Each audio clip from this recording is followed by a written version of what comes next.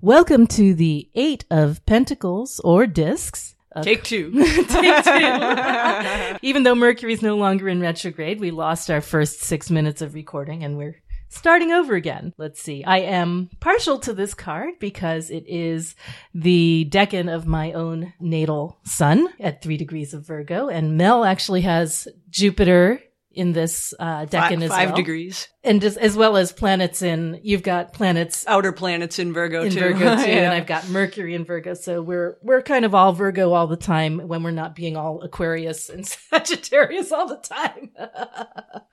This is known as the Lord of Prudence.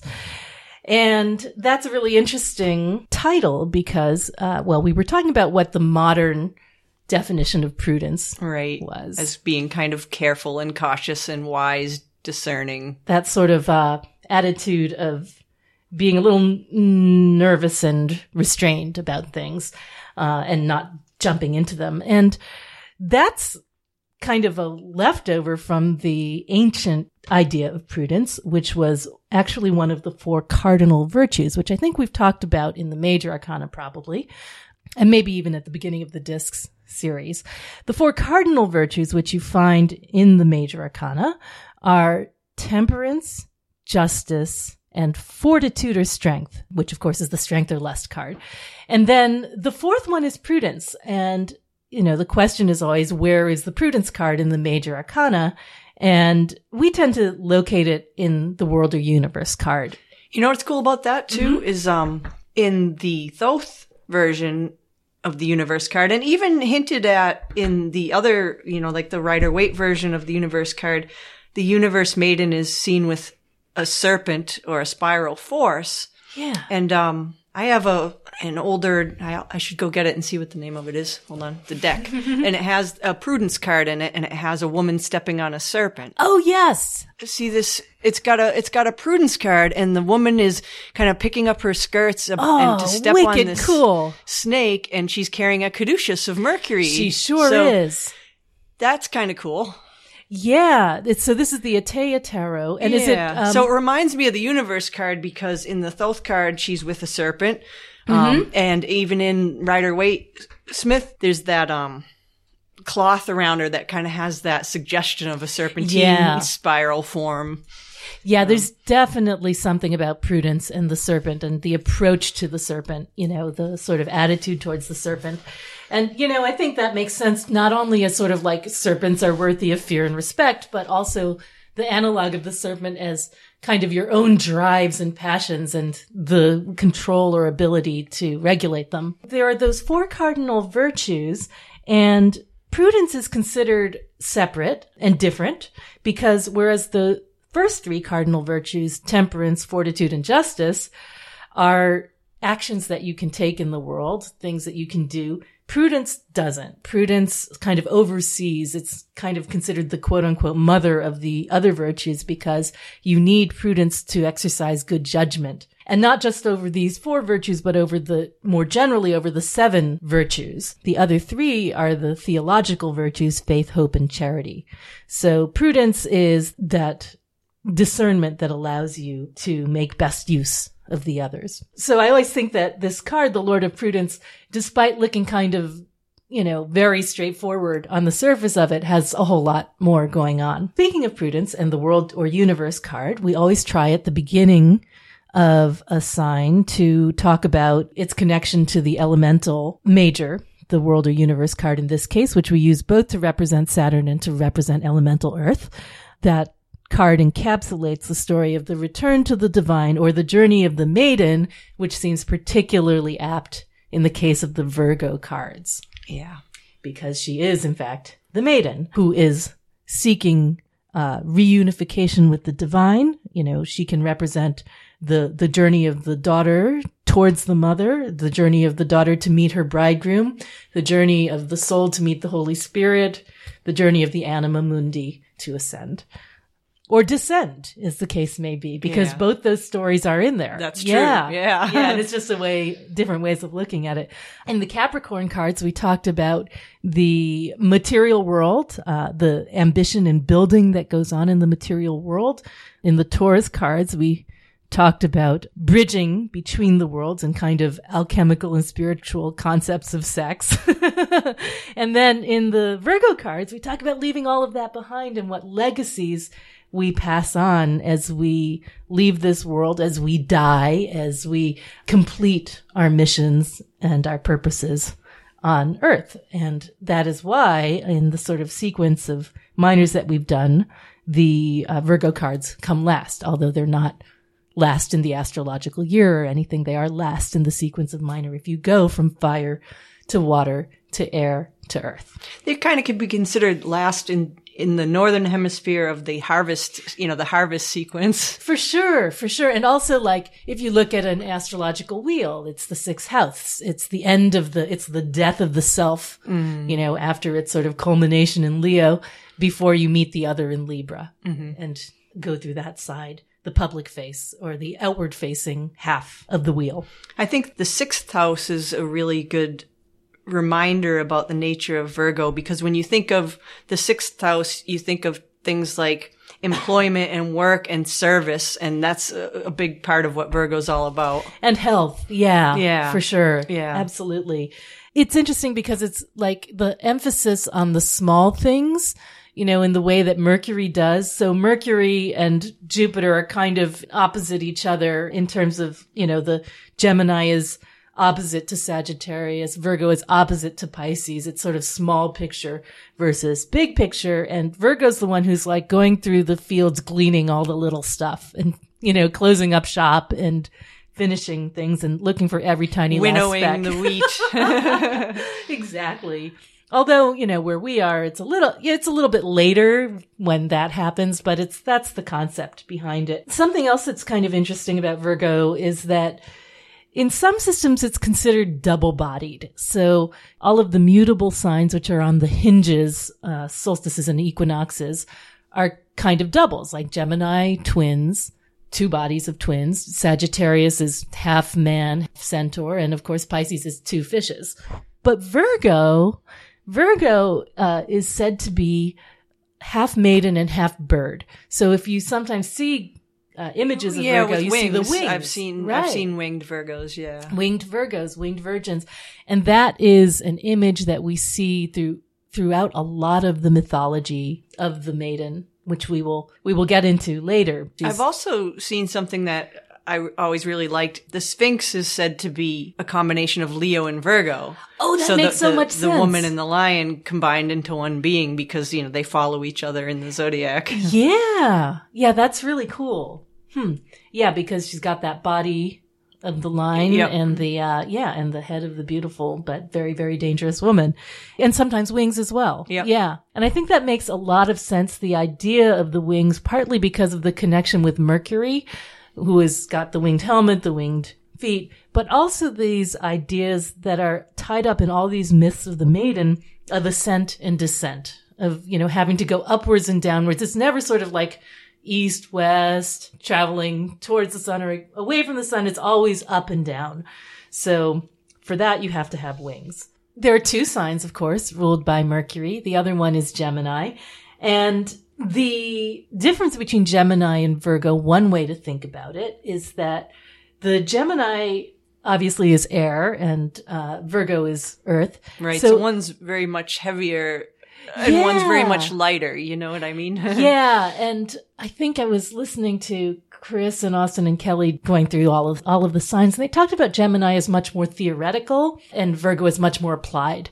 Gemini is like the torrent of words, and in Virgo they get edited and pared back and just designed to a purpose. They're almost opposites in a way, in that Gemini, is about the other, the twins, the lovers, the connection, where the hermit is all going off on his own. Lovers versus hermit. Yeah. That's really cool. Yeah. Yeah. Fascinating.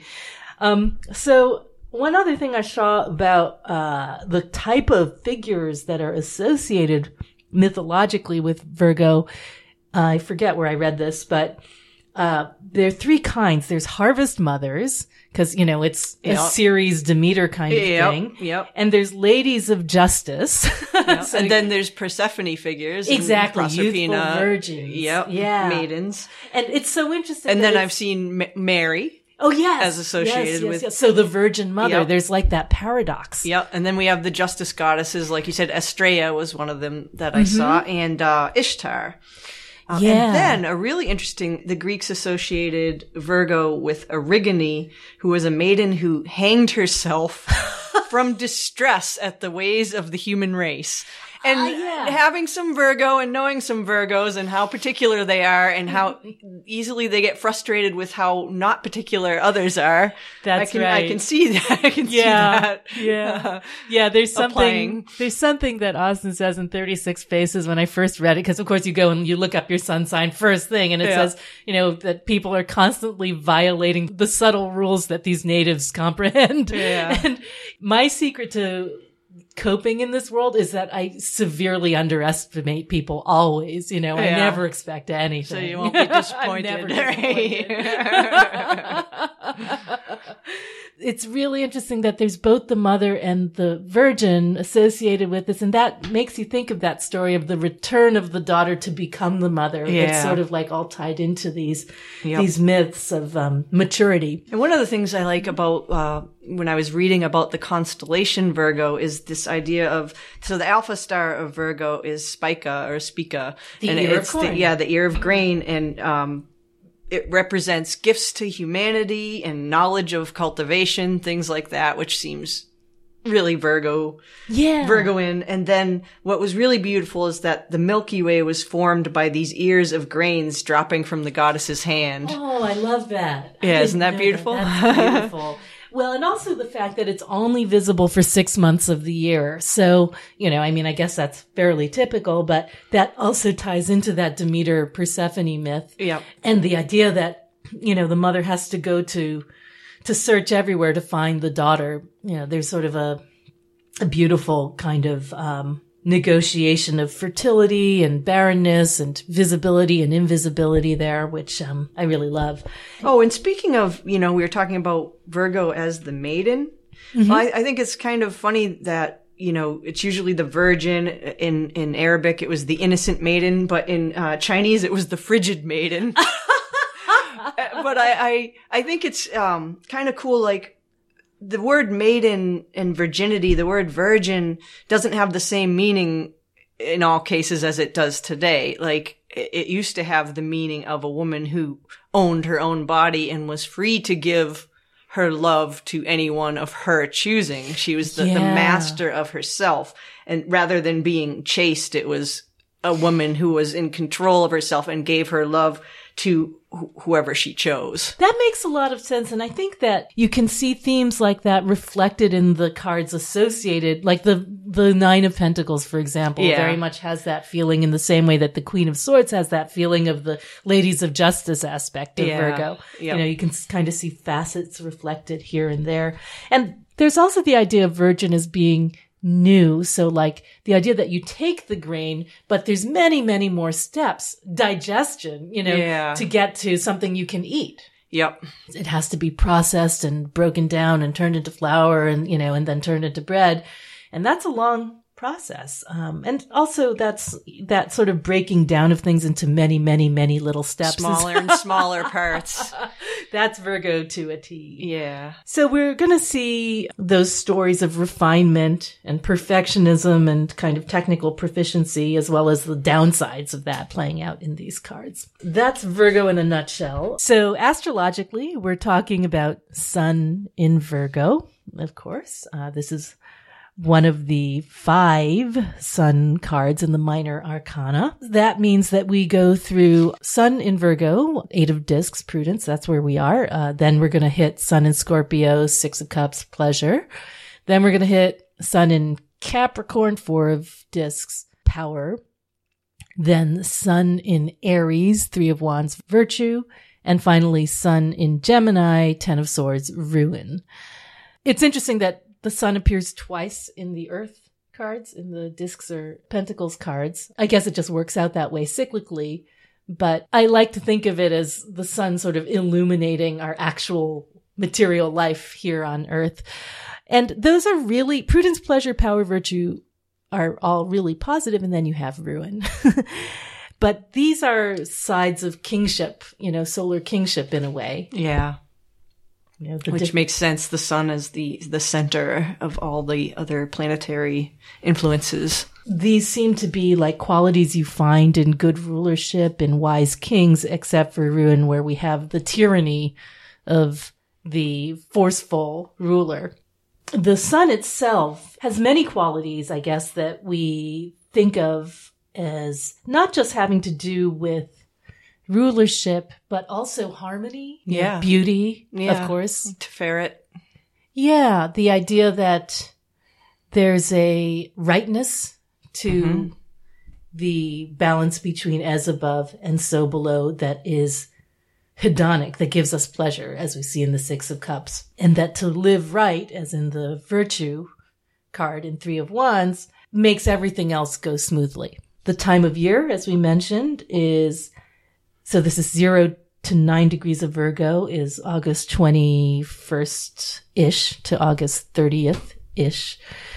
And it's a really beautiful time of year, but I always feel like I've always sad. A little sad. Me too. Yeah. It's like the shadows are getting longer. Yeah, those glorious summer days that seem to go on and on and on, and the sun doesn't set till like 9 o'clock at night, and suddenly you notice the days are getting shorter, and you're like, uh-oh. Yeah, there's something about that time of year, and like the heaviness of the foliage in the trees, it's like it's at its full growth, but it can't go on much longer. This is when the trees' limbs are bowed down and they're almost like, I can't take it, get the fruit off me, kind of a thing. And there's always been someone in my family who has to go back to school really soon.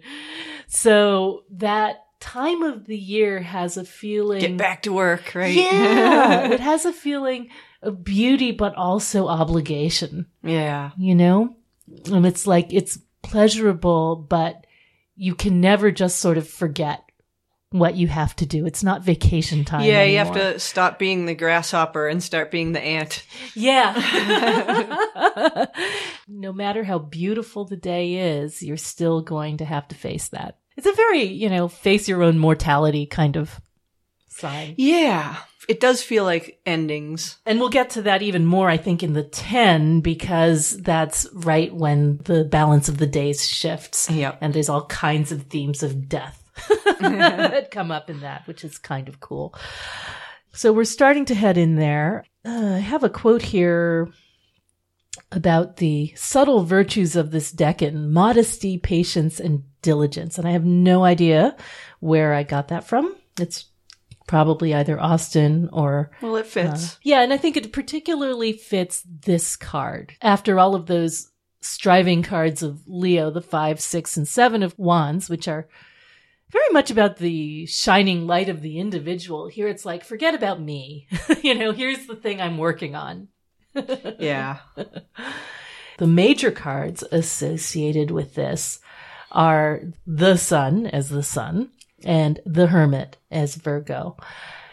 That's really interesting to me, because if you look at pretty much any rendition of those two cards, there's gonna be a lantern that the Hermit's carrying, and he's got the sun inside it, or something representing the sun. Yeah, there's a close connection between those cards. Yeah, and it's almost like, okay, the light is getting shorter, but I'm gonna capture it in this vessel so I can take it safely through the underworld or through the night. Yeah, I think I've seen the Hermit described as the concealed light. So the concealed light, I think, may also be, if I'm not mistaken, one of the names for Keter, and which makes sense, Hermit, whose letter is Yod. Yeah. The Yod, the tip of the Yod, saying that it resides in Keter. That's really interesting. And also the idea that, the sun is associated with Resh, the head, and that connection to Keter, the crown, which sits on the head. This secret seed is that, the light of reason that illuminates the mind. So there's that connection between the two, and the Hermit is sort of the caretaker of that. I'm going to just look for a second to see that epithet of Gandalf. We just looked up the great scene from, is it the second or the first? I should know this. I just finished reading them, but I always get confused. It's near the beginning. It's near the beginning, so it's early in the 6 chapters. They're going through the mines of Moria, which was a bad idea. And Gandalf is leading them through those mines, and they encountered the Balrog, who is like an ancient primordial fire spirit. As was Gandalf himself. The Balrog and Gandalf are both of the race of Maya, so they're related, I guess. Yeah, they're related. And so they have that showdown where Gandalf stands behind the fleeing fellowship so they can escape out of the mines, and he confronts the Balrog, and he says, I am a servant of the secret fire, wielder of the flame of Anor. You cannot pass. The dark fire will not avail you, flame of Udun. So, if you've ever felt the hermit was a Gandalf figure. I have. Matter of fact, every time I want to draw a hermit card and I need a model, I go looking at pictures of Gandalf. Oh yeah, there he is. Exactly. He is the keeper of the secret fire. And wasn't it the case, let's see, that, there was sort of an elemental assignment of the Maiar, I think they were called, those semi-divine beings who came down to help. And Gandalf was the keeper of sort of the fire aspect. He was known for his fireworks. Yeah. He had a ring, I think that was the one that represented fire, which I forget what it was called. But anyway, so yeah, Gandalf's a hermit. And he carries a big staff or a wand. Carries a big staff, often carrying a wand, a lantern as well, because he goes down into dark places. And yeah, keeper of the secret fire. So you heard it here.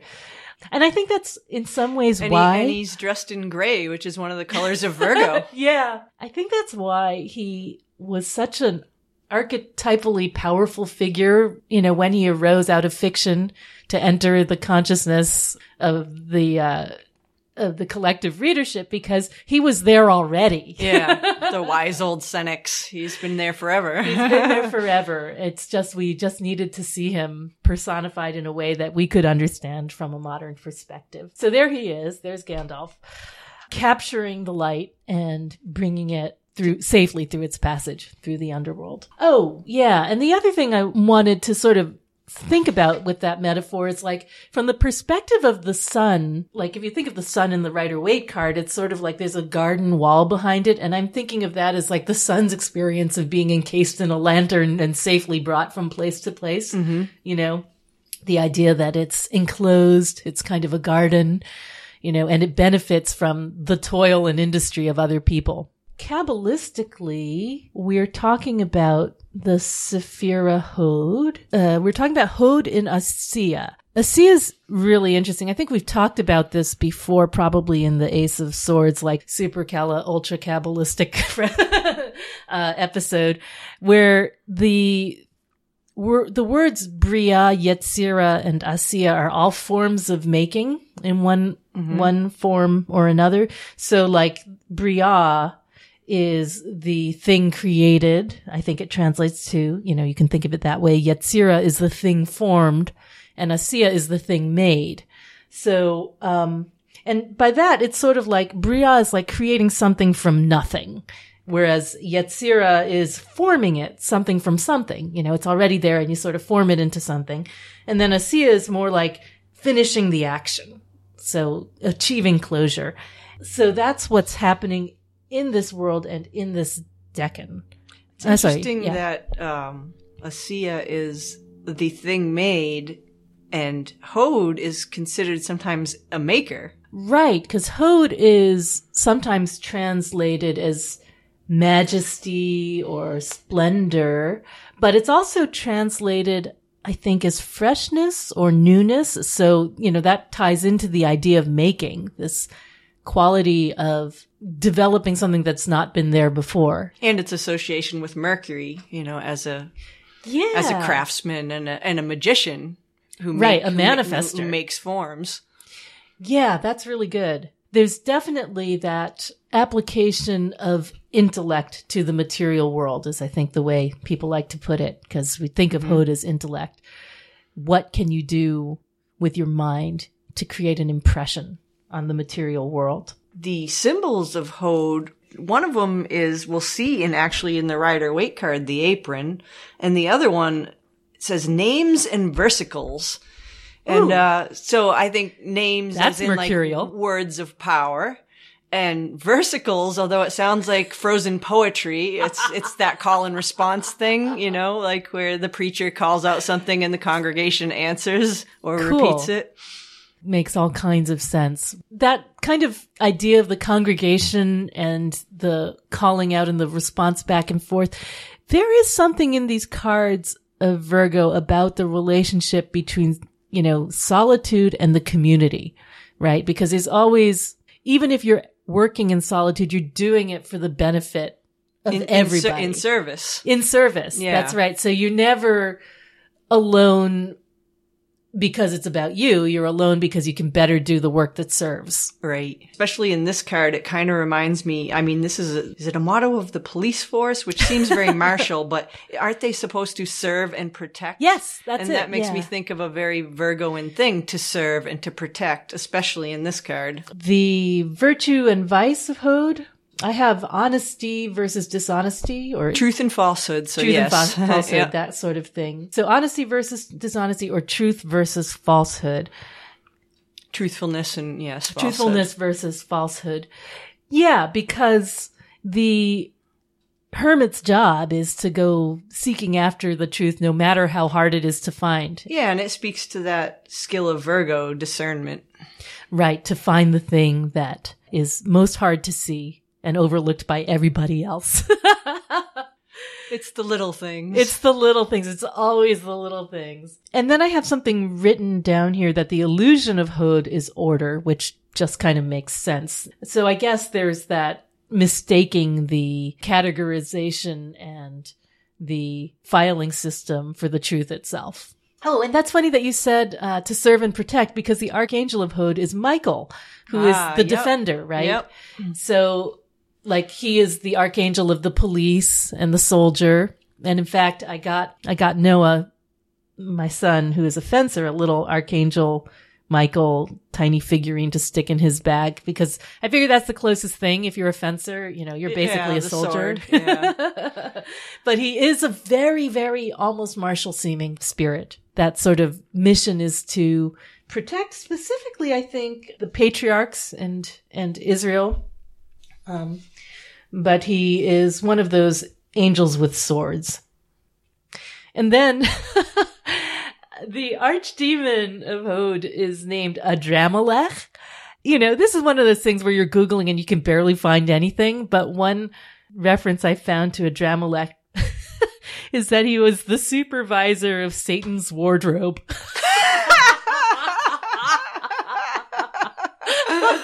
Wow. Like, what even? what a fun job that must be. For real. Lots of flame retardant fabrics, I guess.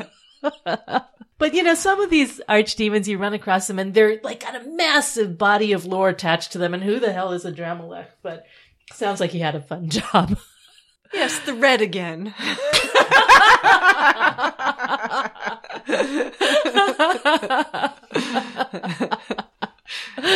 Oh, man. So, the Decan associations. We have Agrippa, the figure of a good maid, and a man casting seeds. That's pretty obvious. All right. These are really, especially this deck. I mean, all Virgo cards are sort of implicitly agricultural, but this deck in particular, more than any other. And that's meant to signify getting of wealth, ordering of diet, plowing, sowing, and peopling. Peopling. Does that mean what I think it does? I think it means what you think it does. Get to it now. Plowing. Oh, yeah. The Decan image from the Picatrix is really interesting. It's a young girl covered with an old woolen cloth, and in her hand is a pomegranate. So, like, literally every image in there is something that has to do with this. So there's the Virgin. Yep. And then there's the old woolen cloth. So sometimes it's translated as rags. And I was like, they're obviously looking at me because I dress in rags all the time. But, this idea of like encasement, enclosure, the husk, the shell, the thing that is, the body is only a covering for the soul kind of a thing. And then the pomegranate, of course, is like, Persephone, very much brings to mind that myth of. As well as the idea of fertility. Yeah. And it's the pomegranate.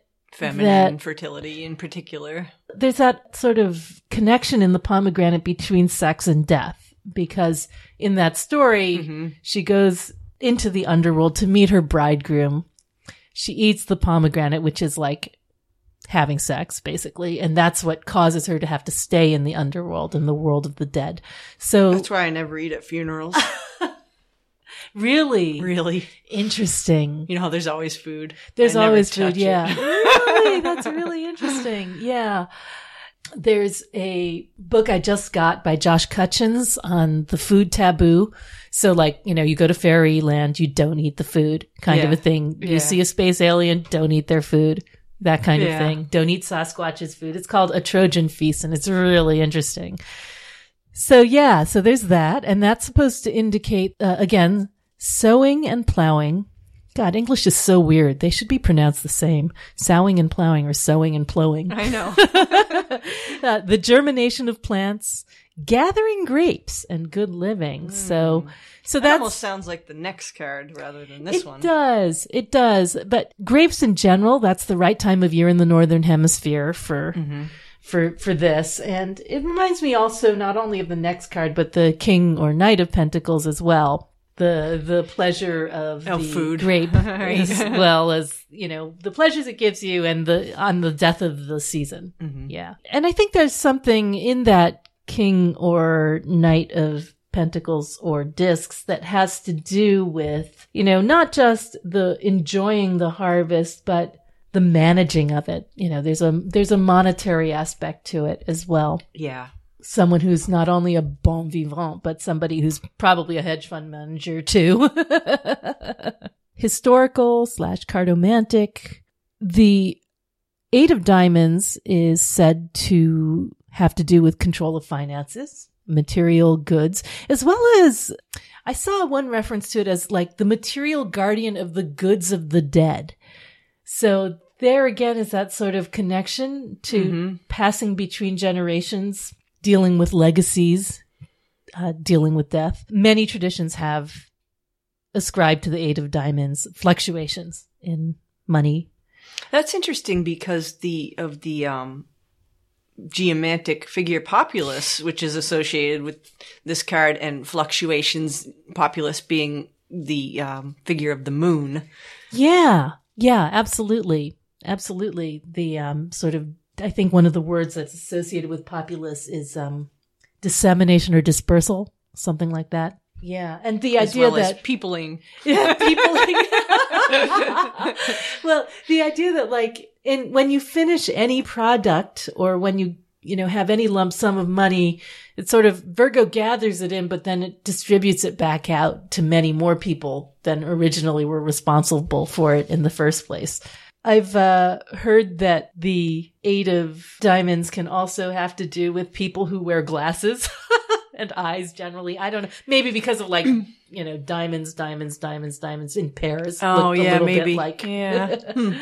And then Atea, it's interesting. He associated it with a dark-haired girl, which, again, virgin kind of a thing. Passive. Well, yes.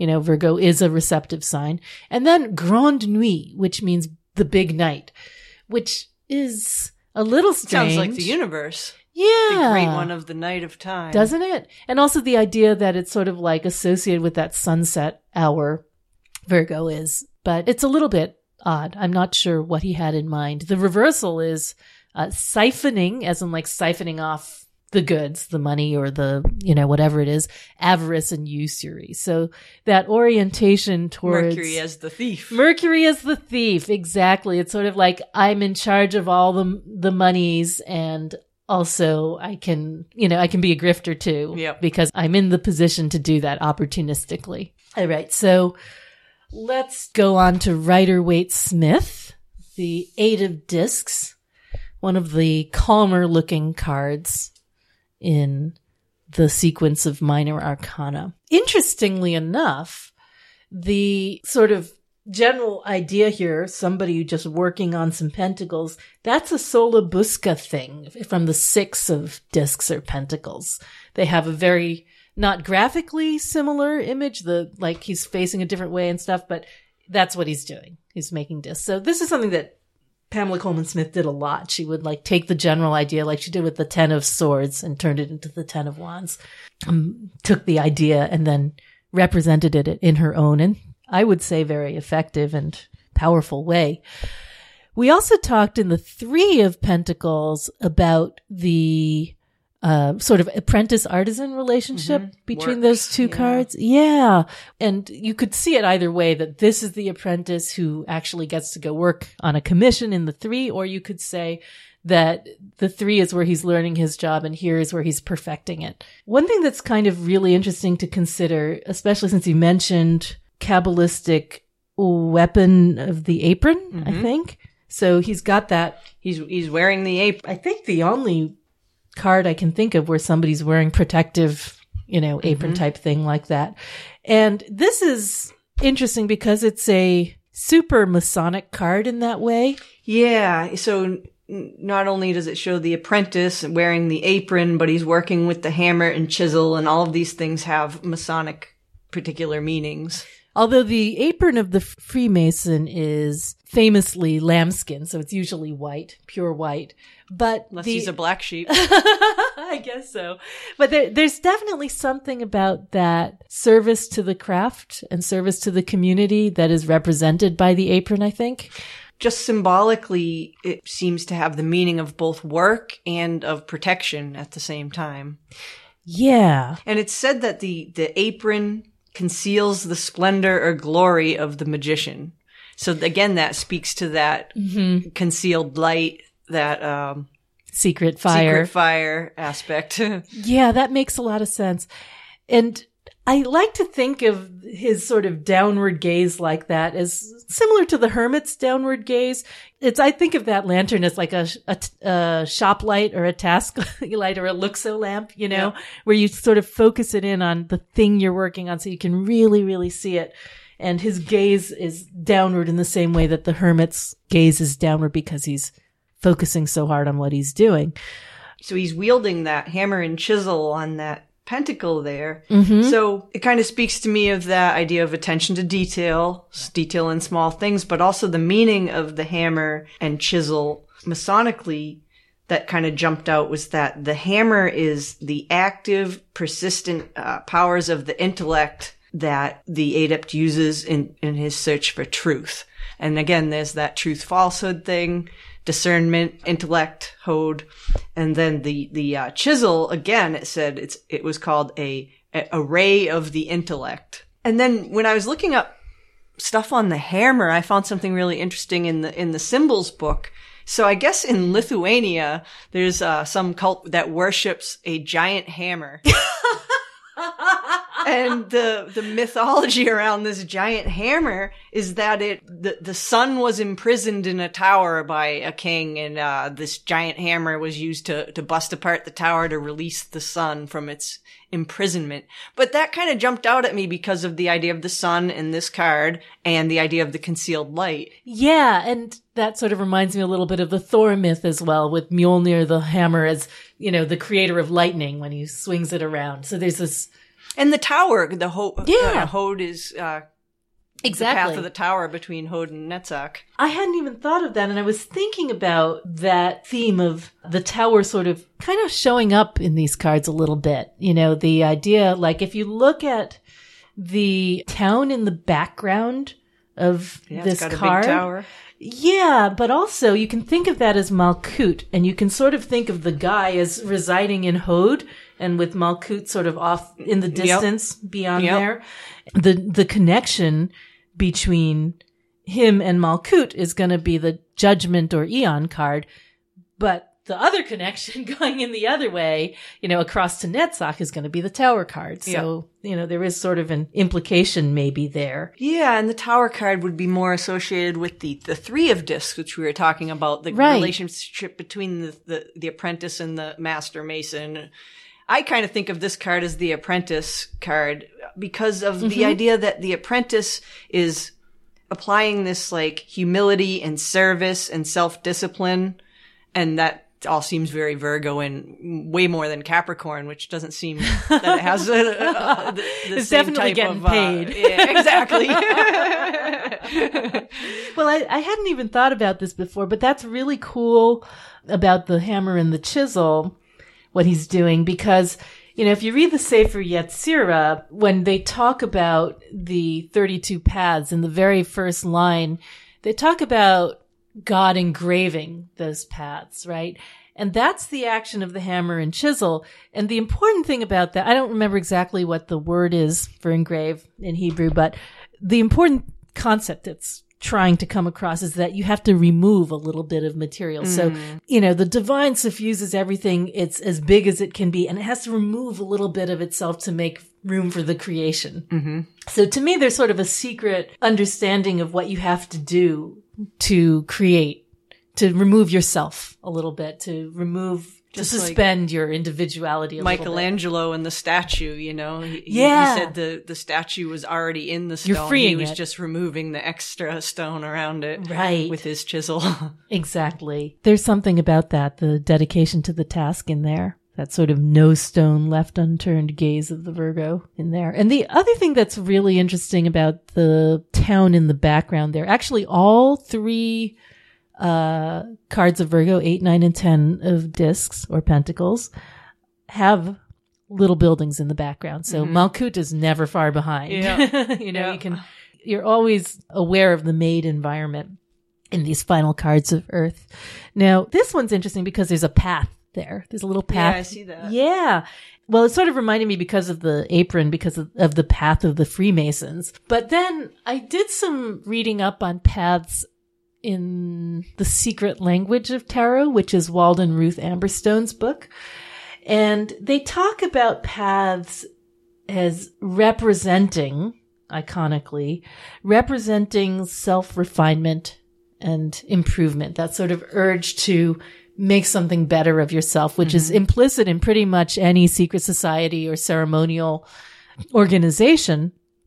And it made me think also a little bit of the eightfold path because of the 8, of course. Yep. But the 8 paths, I think it goes right understanding, right thought, right speech, right action, right livelihood, right effort, right mindfulness. And then the 8th one is right concentration, which seems to me very much the quality of this card. I would say that, like, personally, as a Virgo, I think my Virgo superpower is concentration. And I think that's really embodied by the focus and kind of discipline of this guy, and his pentacle. Leaning on a brick too, which again brings in that 3 card with the cathedral. Yeah. And there are six of the pentacles are kind of in that vertical column, which I guess could be a solar reference, being 6.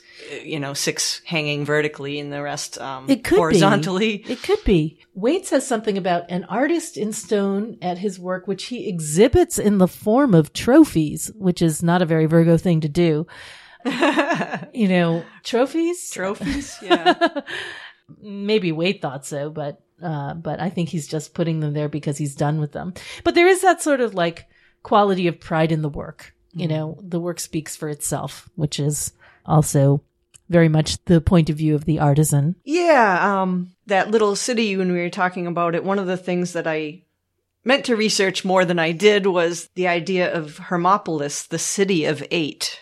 Which is really cool because, of course, 8 is the number of Hermes. Yep. And Hermopolis is the city of Hermes. And that was a city in ancient Egypt, which was the center of the cult of Thoth. It was called the City of 8 because... or 8 Town. 8 Town. I love that. Octopolis. Hermopolis. It was called 8 Town in Egyptian, I guess, because the 8 primordial deities were worshipped there. They were 4 pairs, male and female. Right, which again seems very hermaphroditic for Hermes. Right. Just another wormhole. Yes, exactly. If we had the time, yeah, we'd be there. All right, shall we have a look at Thoth? Sure. The secret seed has sprouted. Yeah, and you know what? I was thinking about this. I looked through the disc cards yesterday. It's the only disc card that's like organic, something living. Yep. All the others are like coins or something clearly man-made or metal. Whenever I see this card, I always think of the story of Jack and the Beanstalk, because it just looks like this giant stalk sprouting up to heaven. And isn't that where he gets the goose that lays the golden eggs? I think so. So that's kind of solar, right? Yeah. Yeah, those are interesting leaves. They look kind of like dandelion leaves or something, although the tree trunk itself reminds me a bit of a grapevine, actually. Yep, it does kind of. Or even a tomato plant. Yeah, and I think it's interesting that she made the choice to represent this one as a tree because of the agricultural connections of Virgo. And also, what's a tree other than something whose roots like stretch down into the darkness and whose leaves stretch upward to the light? Yeah, you can see the roots. We don't actually see the roots because it's going down, down, down into the earth. Mm-hmm. I like also the way she portrayed the leaves. Each leaf kind of shades the flower. So the sun is not only the force that grows things, but then there's that you need also to protect from the burning powers of the sun. So it's both, the sun is both the force that's pulling it upward, but also the plant is shading its fruit and protecting it. Yeah, again, that sort of young girl covered with a woolen cloth thing. Yeah. There's lots of themes of encasement and protection in 8, 9, and 10 of discs, Virgo cards generally. I also like it because it makes me think of maybe the tree of knowledge, because Mercury being a god of knowledge. The suns themselves in there, they are interesting. They've got these sort of whirling disc partitioned into 5 structure. Yeah. It seems Venusian to me. Yeah, 5, I mean, well, you could look at 5 as the maiden connection, because isn't that the number of the letter He? 5, the star, which is a maiden. I don't know, I'm reaching here. Well, sure, and also the apple of Eve. There's something about it that feels... Yeah, I thought so. I just had to go look. So notice how the each of the 8 flowers has both 5 petals and then 5 like stamens in the center. Uh-huh. So I was thinking, well, 5 and 5, that's 10 Malkut. But then if there's 8 of them, that's 80, and that's the tower. Oh, yeah. The letter Pe. So that's what I was just... That's interesting. So Yeah. I was like, okay. Huh. It is a tower of a beanstalk there. Yeah, I definitely feel like there's something about that having the patience to wait for things to ripen. Mm-hmm. In there's, with a little sun in each of these. Well, that makes sense because, what Crowley says about the card is it's the strength in doing nothing at all. Yeah. You're waiting for something to ripen or to build interest. Right. Sometimes so the best thing you can do if you're investing is to, do it and then nothing. Right. Just wait. Time itself is money. I think that's something that might be behind this card. Time is money, that idea. Of course, because he said of the sun in Virgo having to do with the virgin earth awaiting the phallic plow. Of course he did. Peopling. Go forth and people. Well, he talks about the geomantic figure populace, which we touched on a little bit. Mm-hmm. And that's right from the Golden Dawn description. So the Golden Dawn description basically says that the roses, there'll be 8 of them arranged in the figure populace. And the interesting thing was it said there will be 4 white roses with no rosebuds, but only leaves. And then on 4 of the upper ones, there'll be buds too. Yeah. So I guess that's speaking about, the potential for growth. Yeah. And that actually makes more sense to me now that I think about it, because the rose, of course, is a 5-petaled, 5-structured blossom, just like these much more abstract space blossoms. So the divinatory meaning of populace, I've seen it represented as the interest of the common people, like the common good. The people is what it means, yeah. And I think John Michael Greer described it as the stability of inertia, which, again, that idea that some things do better when you leave them alone. Yeah, if a seed's trying to sprout, you don't want to go digging it up to look at it. It's at a tender stage. Yeah, and we talked a little bit about the connection of Populus with the moon, the waxing and waning, the fluctuations, but also the hermit has his own connection to the moon, right? 9 and 18. Yep. Kind of a secret connection. And Virgo and Pisces axis. The moon, being the Pisces card. And yeah, there's definitely something about, the sun and moon as opposite equal bodies, and also the sun and moon as represented in that sort of 6th house sunrise sunset thing going on here. When I think of the Virgo Pisces axis too, I always think of the loaves and fishes myth. Yeah, right. Multiplying your grain and your fish. That's it. And then he also mentions an I Ching hexagram, which he does for all of the solar cards. It's a bit weird because he never did it for any of the others, but he mentions Dun. It's composed of the heaven trigram over the mountain trigram. I wrote that wrong. The bottom line should be solid, I think. I guess the keyword they often use to describe it is retiring or retreating. And he said that could be thought of as withdrawing of energy into the fallow earth. Which makes sense. And he compares that to Populus as the moon retiring from manifestation to the conjunction with the sun. So... And didn't he call that hexagram Big Air? Big Air. Which kind of reminded me of Atea's Big Night. Oh, interesting. Yeah, I'm not quite sure how he came up with Big Air. Yeah, I don't know. Yeah, I couldn't quite make that connection. And there's something about the idea that when you are at the end of the growing season, we see things withering and dying, but what's also going on is that all of the virtue and all of the strength that is collected is getting sent down into the roots. So that to me is... Or into the fruits. Yeah. Right. And the plant seeds is essentially regrouping. Yep. It's not done, at least if it's a perennial. And one of the things I read in the Huang commentary on I Ching hexagram 33 is the sage confronts stillness and retreats. So again, that sort of conserving strength through regrouping. Like you recognize that stillness to me is like the turn of the seasons, the moment where there's a pause and you pull back because you cannot progress further and make anything good out of that. He said that Populus is an easygoing figure, which is at the same time stable. Yeah. What did he say? He was affable on the surface, but nobody's fool. Yeah. He says in Queen Victoria's time, a man who is something in the city, like a big wig, rolling up to town with Albert the Good, advertised by his watch chain and frock coat. So Albert, of course, was Victoria's husband, and he was known as Albert the Good. So, a solid gentleman, someone who's clearly decent. Prosperous. On the surface, he's very affable, but he is nobody's fool. So this is that sort of like shrewdness of Mercury hidden beneath the kind of King of Pentacles exterior. People who are very good with money, though they seem to just enjoy life on the surface. The banker with his 9 to 5. Yes, exactly. And if you look at the Thoth card between the two majors, the Sun and the Hermit, this one's unlike the 7 of Discs, which we did last time. This one has a much more clear blend of the coloration from those two. The warm solar light and then the greens, grays, and plums from Virgo.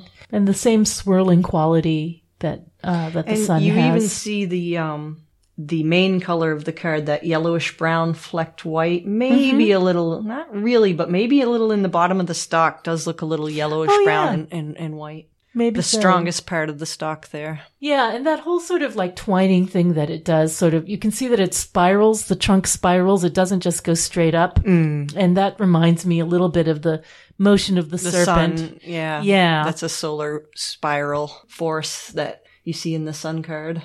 Yeah, very much so. Well, of course, Hermes is the sun's little buddy, but there's so much of that twining motion associated with Hermes as well because of the caduceus and the at the top of the caduceus is the sun disk, the winged sun. So there's that relationship there. we'll probably talk about it more in the 10, but that Caduceus is specifically has to do with his role as a traveler to the underworld more than anything above ground. It's like his pass, you know, it's his universal MetroCard. Him carrying the sun. It's his all access. Exactly. There is I think you said Sumerian, and I think that's right. There's a god called Ningishzida, who is known as the Lord of the Good Tree. He was a precursor to Hermes, actually. He was sort of in charge of vegetation and the underworld. So when you talk about that cycle of the energy going into the fruit and down into the earth, and then retreating and regrouping for the next season, he was the god who was in charge of that. And he was with the snakes and the staff and everything. It was his archetype that gave us the Caduceus of Hermes. That kind of reminds me of remember when you were talking about removing, God removing something a little bit out to make space. Make space for the creation. That reminds me of another form of Mercury god, Ganesh, the remover of obstacles. Yeah, for sure. Yeah, that's really interesting. And also Ganesh is one of those sort of gods that comes close and then retreats, you know, in the same way. You know, Lon's special Ganesha thing. I love that. I love that. So Lon Milo Duquette has this wonderful Ganesha rite that he does where he visualizes Ganesha far, far off in space and then spiraling inward, and he sings Pop goes the weasel. Ganesha, Ganesha, Ganesha, Ganesha. Which I think is fantastic. Once you get that in your head, it doesn't want to leave either. That's it. Yeah. It's a pretty simple card. Yeah. Visually speaking.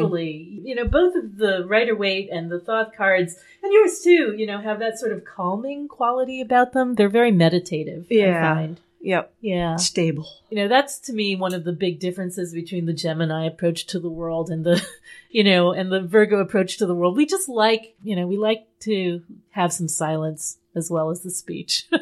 Yeah. All right. So tell us about the Tabula Mundi 8 of discs. So, I love this. I have this hanging in my office because you gave it to me. I love it. We've got the Hermit's Lantern with the sun inside, so the two majors combine. If you look inside the lantern, at first glance it looks like the six-pointed star, which would be, you know, the sun and Tiferet, but if you look closer, it's actually the 12-pointed star directly from the sun card. Oh yeah, because there's it's the one's red in one. red and one's just like on the sun card. There's a red one and a white one, and they're intertwined. It's harder to see the white one because of the brightness of the light, but it's there. And then it's got the flame in the center for Yod, the flame of Yod for the Hermit, and the 8 eggs in a nest. So those eggs are that yellowish brown flecked white color, which is totally appropriate for the color of an egg. So that's the color of this card. And I read somewhere that color Crowley referred to as activity on many levels. Pretty interesting for Virgo. And also a mystery of Mercury. I love the way you focused on the lantern in particular because, you know, if there's any one thing that symbol I would take from that card, it probably would be the lantern. You know, even though in older Marseille versions, sometimes you see it as an hourglass, right? Yep. So, which is interesting because it's like Sun versus Saturn. Yeah, exactly. Of the Hermit, yeah. Right? Yep. They are enemies. Keeper of the light. Yeah. That's a very particular kind of lantern, isn't it? I don't know what you call it. I don't know. Globe lantern? It's an outdoor lantern, obviously, because it's got that protective cage around it. I love how the protective cage kind of looks like the solar cross. Yeah. Yep. For Malkut. It's both putting light on those eggs and warming them. The, you know, you've had chickens. I've had chickens. You know that the eggs take time, and if you're going to hatch them, they need to be kept warm and protected. Exactly. You get a really hot light bulb and just suspend it over them. Yeah. Even when they're chicks, too, they still need that. Yeah. So one of the messages of this card is, sitting on things, like literally, and that they'll ripen in due time. Let your nest egg ripen. In their own good time, and guarding one's resources, and like Crowley said, the strength in doing nothing at all but waiting. And then there's also that idea of the lantern festival in India called Diwali, which is the lantern festival, and the lantern being a symbol of both light and life. which seems really appropriate for this card. Yeah. And it was associated with 4 gods: Lakshmi for wealth, Ganesha for ethics, Saraswati for learning, and Kubera for the treasury. Neat. All which seem really appropriate for the meanings of this card. Yeah. Can you talk about the crown in the center of the lantern? Oh yeah, that's more Beneath of the the yod. flame. It's more of the yod symbolism where the tip of the yod resides in Keter. So, and inside lanterns, there actually is a little thing that looks like that. Right. That's so cool. That supports the wick or The whatever wick, it is. yeah, and so the fuel can be drawn up, and That's symbolically held in really place. interesting, isn't it? it is. It's funny too. The eggs. I actually have eggs in the Rosetta card as well. The Rosetta card looks very much like the Thoth card in that it's got this big twisty stalk plant but instead of the 8 flowers, it has 8 nests, and each one has an egg in it, and then standing at the top is an owl shading the eggs with its wings. Right. So yeah, Virgo isn't just agriculture, but also animal husbandry as well. Yeah, absolutely. If you look at the lantern, if you can imagine the front staff of that cage is extended to the back, that does give you 8 partitions as well. Yeah, interesting. Yeah. Yeah. So it does. So it does. What jumps out first is that red 6-pointed star. So that's the sun and Tiferet Right. reference. So it's got the main color in the eggs, the yellowish brown flecked speckled white, and then the colors of Virgo, which are yellowish green, slate gray, green gray, and plum. And then the sun colors, which are all the oranges and golden yellows and rich amber and amber rayed red. Yeah, it makes a really nice combination. Yeah, I love the contrast between their opposites on the wheel there, the yellows and the purples. Yeah. And the greens and reds. What about, can you say something a little bit about the rings of light emanating from it on either side? I don't know what to say about it other than I just like the way it looks. It's a cool visual effect. Yeah, I like the way when you have light shining through a round glass like that, sometimes it sets off these orbs, and that's what those are. That's that just cool. Orb effect. You actually see it on the hermit if you look. See how it's Oh, reflecting that orb onto his robe? That's right. So this is the same lantern from the hermit. Yeah, and an egg is a secret seed, basically. Yeah, it's got like... You never know whether it's fertilized or not. And it's kind of like a solar symbol in itself. It's got the yellow yolk inside, but it's enclosed. It is like that concealed fire in a way. Yeah, and it really is. I mean, there's a reason the cosmic egg is a symbol of the universe. I was just listening to Austin and Gordon's talk about, the sky weather for the next 6 months. And Austin was talking about the heliopause, the sort of that moment out beyond the planets where the sun's rays, rather than traveling at millions of miles an hour, start slowing down as they meet the interstellar space. So it really is as if we're enclosed in a bubble, in a shell of sorts. That's the kind of egg symbology that for whatever reason we've always picked up on. Isn't there a riddle in Lord of the Rings when Bilbo... Yes. It's Golden in the Hobbit, actually. treasure kept inside. Yeah, and the answer is an egg. Yes. Yep. Eggses. Yes. Eggses. Yeah. My precious. I get this card fairly often. How about you? Let's see. Not as often as you'd guess, given that it's my natal decan. I associate it mundanely with making things in sets of 8. So like I always make pancakes in sets of 8s. I associate making dumplings with this card. Anything that's sort of like a repetitive task that you kind of get lost in the making little pentacles. Making little pentacles, exactly. But I also associate it with words because of the mercurial connection and, just me being as a person who expresses myself mercurially. I often get it on days when there's just a lot of words, pouring out. And that reminds me of your sort of bringing in the words of power and the names and Kabbalah versicles. Yeah, names and versicles. And, like the last time I got it, it was a Thursday in October and I was at the shop and I did 5 readings in a row. And then I came home, dropped my bags on the floor, went up and talked to Miguel Connor for 2 hours around the Eon Biden interview. And it was just like torrents of words just like pouring out in a not very Virgoid fashion, but they're there, it's just that it takes special circumstances like this for them to come out. Oh, yeah. So here's one that's kind of nice. You know how I write these spells for my daily cards? The very first one I did, and I've pretty much kept it up daily since then, was on March 12th, 2016. And I had gone to New York with Noah because I wanted to see, there was a tarot exhibit at the Cloisters. Remember that? Yep, and, I do. Yeah. And so I had just dropped him off and I went walking through the Cloisters. And I was thinking about my 8 of Discs card and I decided to write a haiku about it. And that was the first time I ever did that. So to me, that's a, kind of like, what can I do mercurially with this thing that I've received? How can I process it into something that I can work with? Yeah, spells are very mercurial because they're both magic and words. Yeah, and they're solar too in the sense that like they force you to put the thing into action, right? Yeah. They take the above and they force you to reflect it into the below and make something of it. So that was the first time. I'm pretty sure I got this card and I think I got the moon and it was like a full moon or something like that. So Virgo, Pisces. But I don't get it all that much. And I probably get my moon card, the 7 of Swords, a lot more because I am a night chart.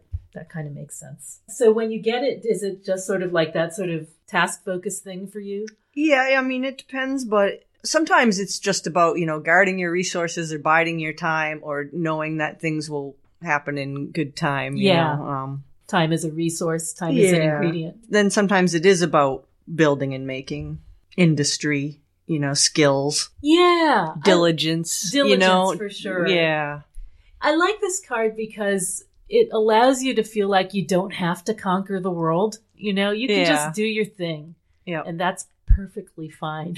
Yep. I find that relaxing. Like, I didn't have this card this time, but this week I had a shit ton of sewing to do because the Etsy orders have been coming in like mad. And we were also having renovation going on at the same time. So my office is literally right above the room that's being worked on, and they were demolishing it. So, hammers and dust and chisels, power tools and chisels.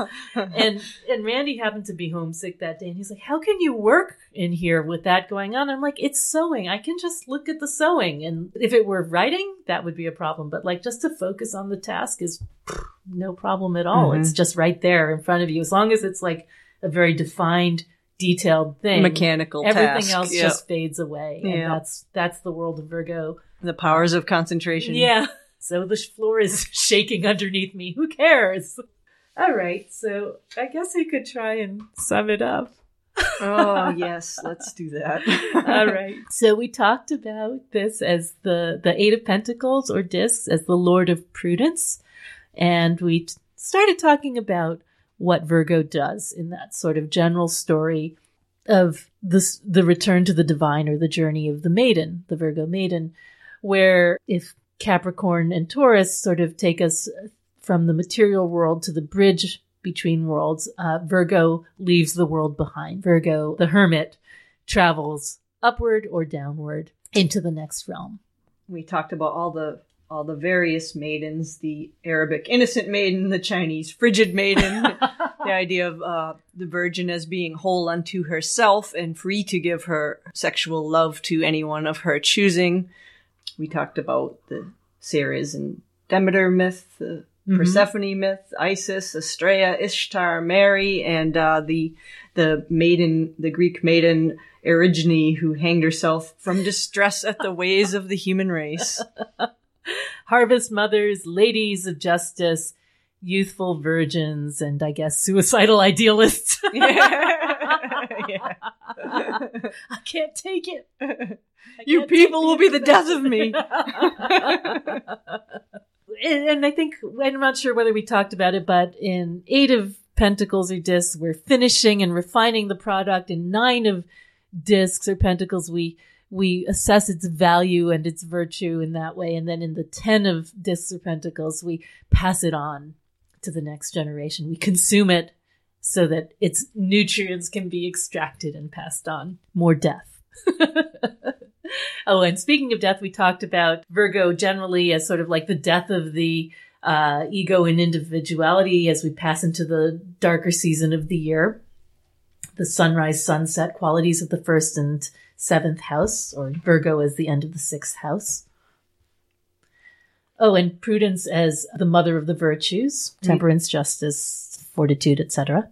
And we talked about Spica, the ear of grain, and the Milky Way being formed by the grains dropped from the goddess's hand. We talked about the processing of the grain, the long digestion from the grain to the loaf, to the waste, the double-bodied form of the maiden and the bird. We talked about the apron and the Masonic apprentice, and the apron that conceals the splendor and glory of the magician. The path of the mason and the path towards distant Malkut, the eightfold path, of which the eighth one is right concentration. We talked about the wielding of the hammer and the chisel, both weapons of the intellect, and arriving at the truth, chiseling out the creation from all the original divine matter. Yeah, engraving as removal of something to create something. We talked about the sun captured in the hermit's lamp and brought down safely through its journey, but also used as a shop light to help you concentrate in your myopic way at the tiny little thing you're working on. Yeah, I don't think we mentioned it, but one of the meanings of this card is, again, just like we saw in the Eight of Swords, it's attention to detail at the expense of the greater. Yeah, forest for the trees. Yeah. Yep. For sure. Or penny wise and pound foolish. That's true too. Or the wiser way of dealing with money, which is to invest and then just do nothing. You leave it alone, yeah. Right. Wait for Don't it to meddle. wait for it to increase. We talked about the caduceus and the sun discs at the top and the Mercury-Sun relationship. The idea of the fruiting tree as a tree of knowledge, or the agricultural metaphor, this being the only organic card in the disc series of Thoth. We talked about the virgin earth awaiting the phallic plow and the verb peopling. Of course it is. The geomantic figure populace and the I Ching hexagram Dun, or retiring, withdrawing. We talked about the festival of Diwali and the lantern as light and life. We talked about the Mercury as a maker of forms, the magician as a maker of forms. Oh, yes. And something we didn't mention, but which is also true of eights generally, is that corresponds to the fifth day of creation, where the animals in all their variety were created. Intelligence applied to material matters. Yes. And we talked about Hermopolis, the city of eight, or Eight Town. Eight Town. Love that. And we talked about Virgo in the sixth house of work, service, and health. Ningish Zeta, the lord of the good tree. Hermes as the psychopomp whose caduceus is his all-access pass to the underworld. We talked about the Archangel Michael and his protective, serve and protect qualities. Yes, and the archdemon Adramelech, the supervisor of Satan's wardrobe. I love that. Yeah. We talked about the virtue of truthfulness versus vice of falsehood. We talked about the riddle of the egg, the sun inside, the secret seed, the concealed light. And we talked about Jack and the Beanstalk. We sure did. And the goose that laid the golden egg. Prudence. Oh, and also the cards of the sun: prudence, pleasure, power, virtue, and ruin. God, what didn't we talk about? We just went on and on, didn't we? Yeah. Mercury. All right. I guess we probably better consider it done. Getting lost in the forest for the trees. Okay. Well, anyway, thank you for accompanying us in this beginning of our journey of ascent or descent through the cards of Virgo. And we will be back next time with the Lord of Gain, the 9 of Pentacles or Discs. See you then.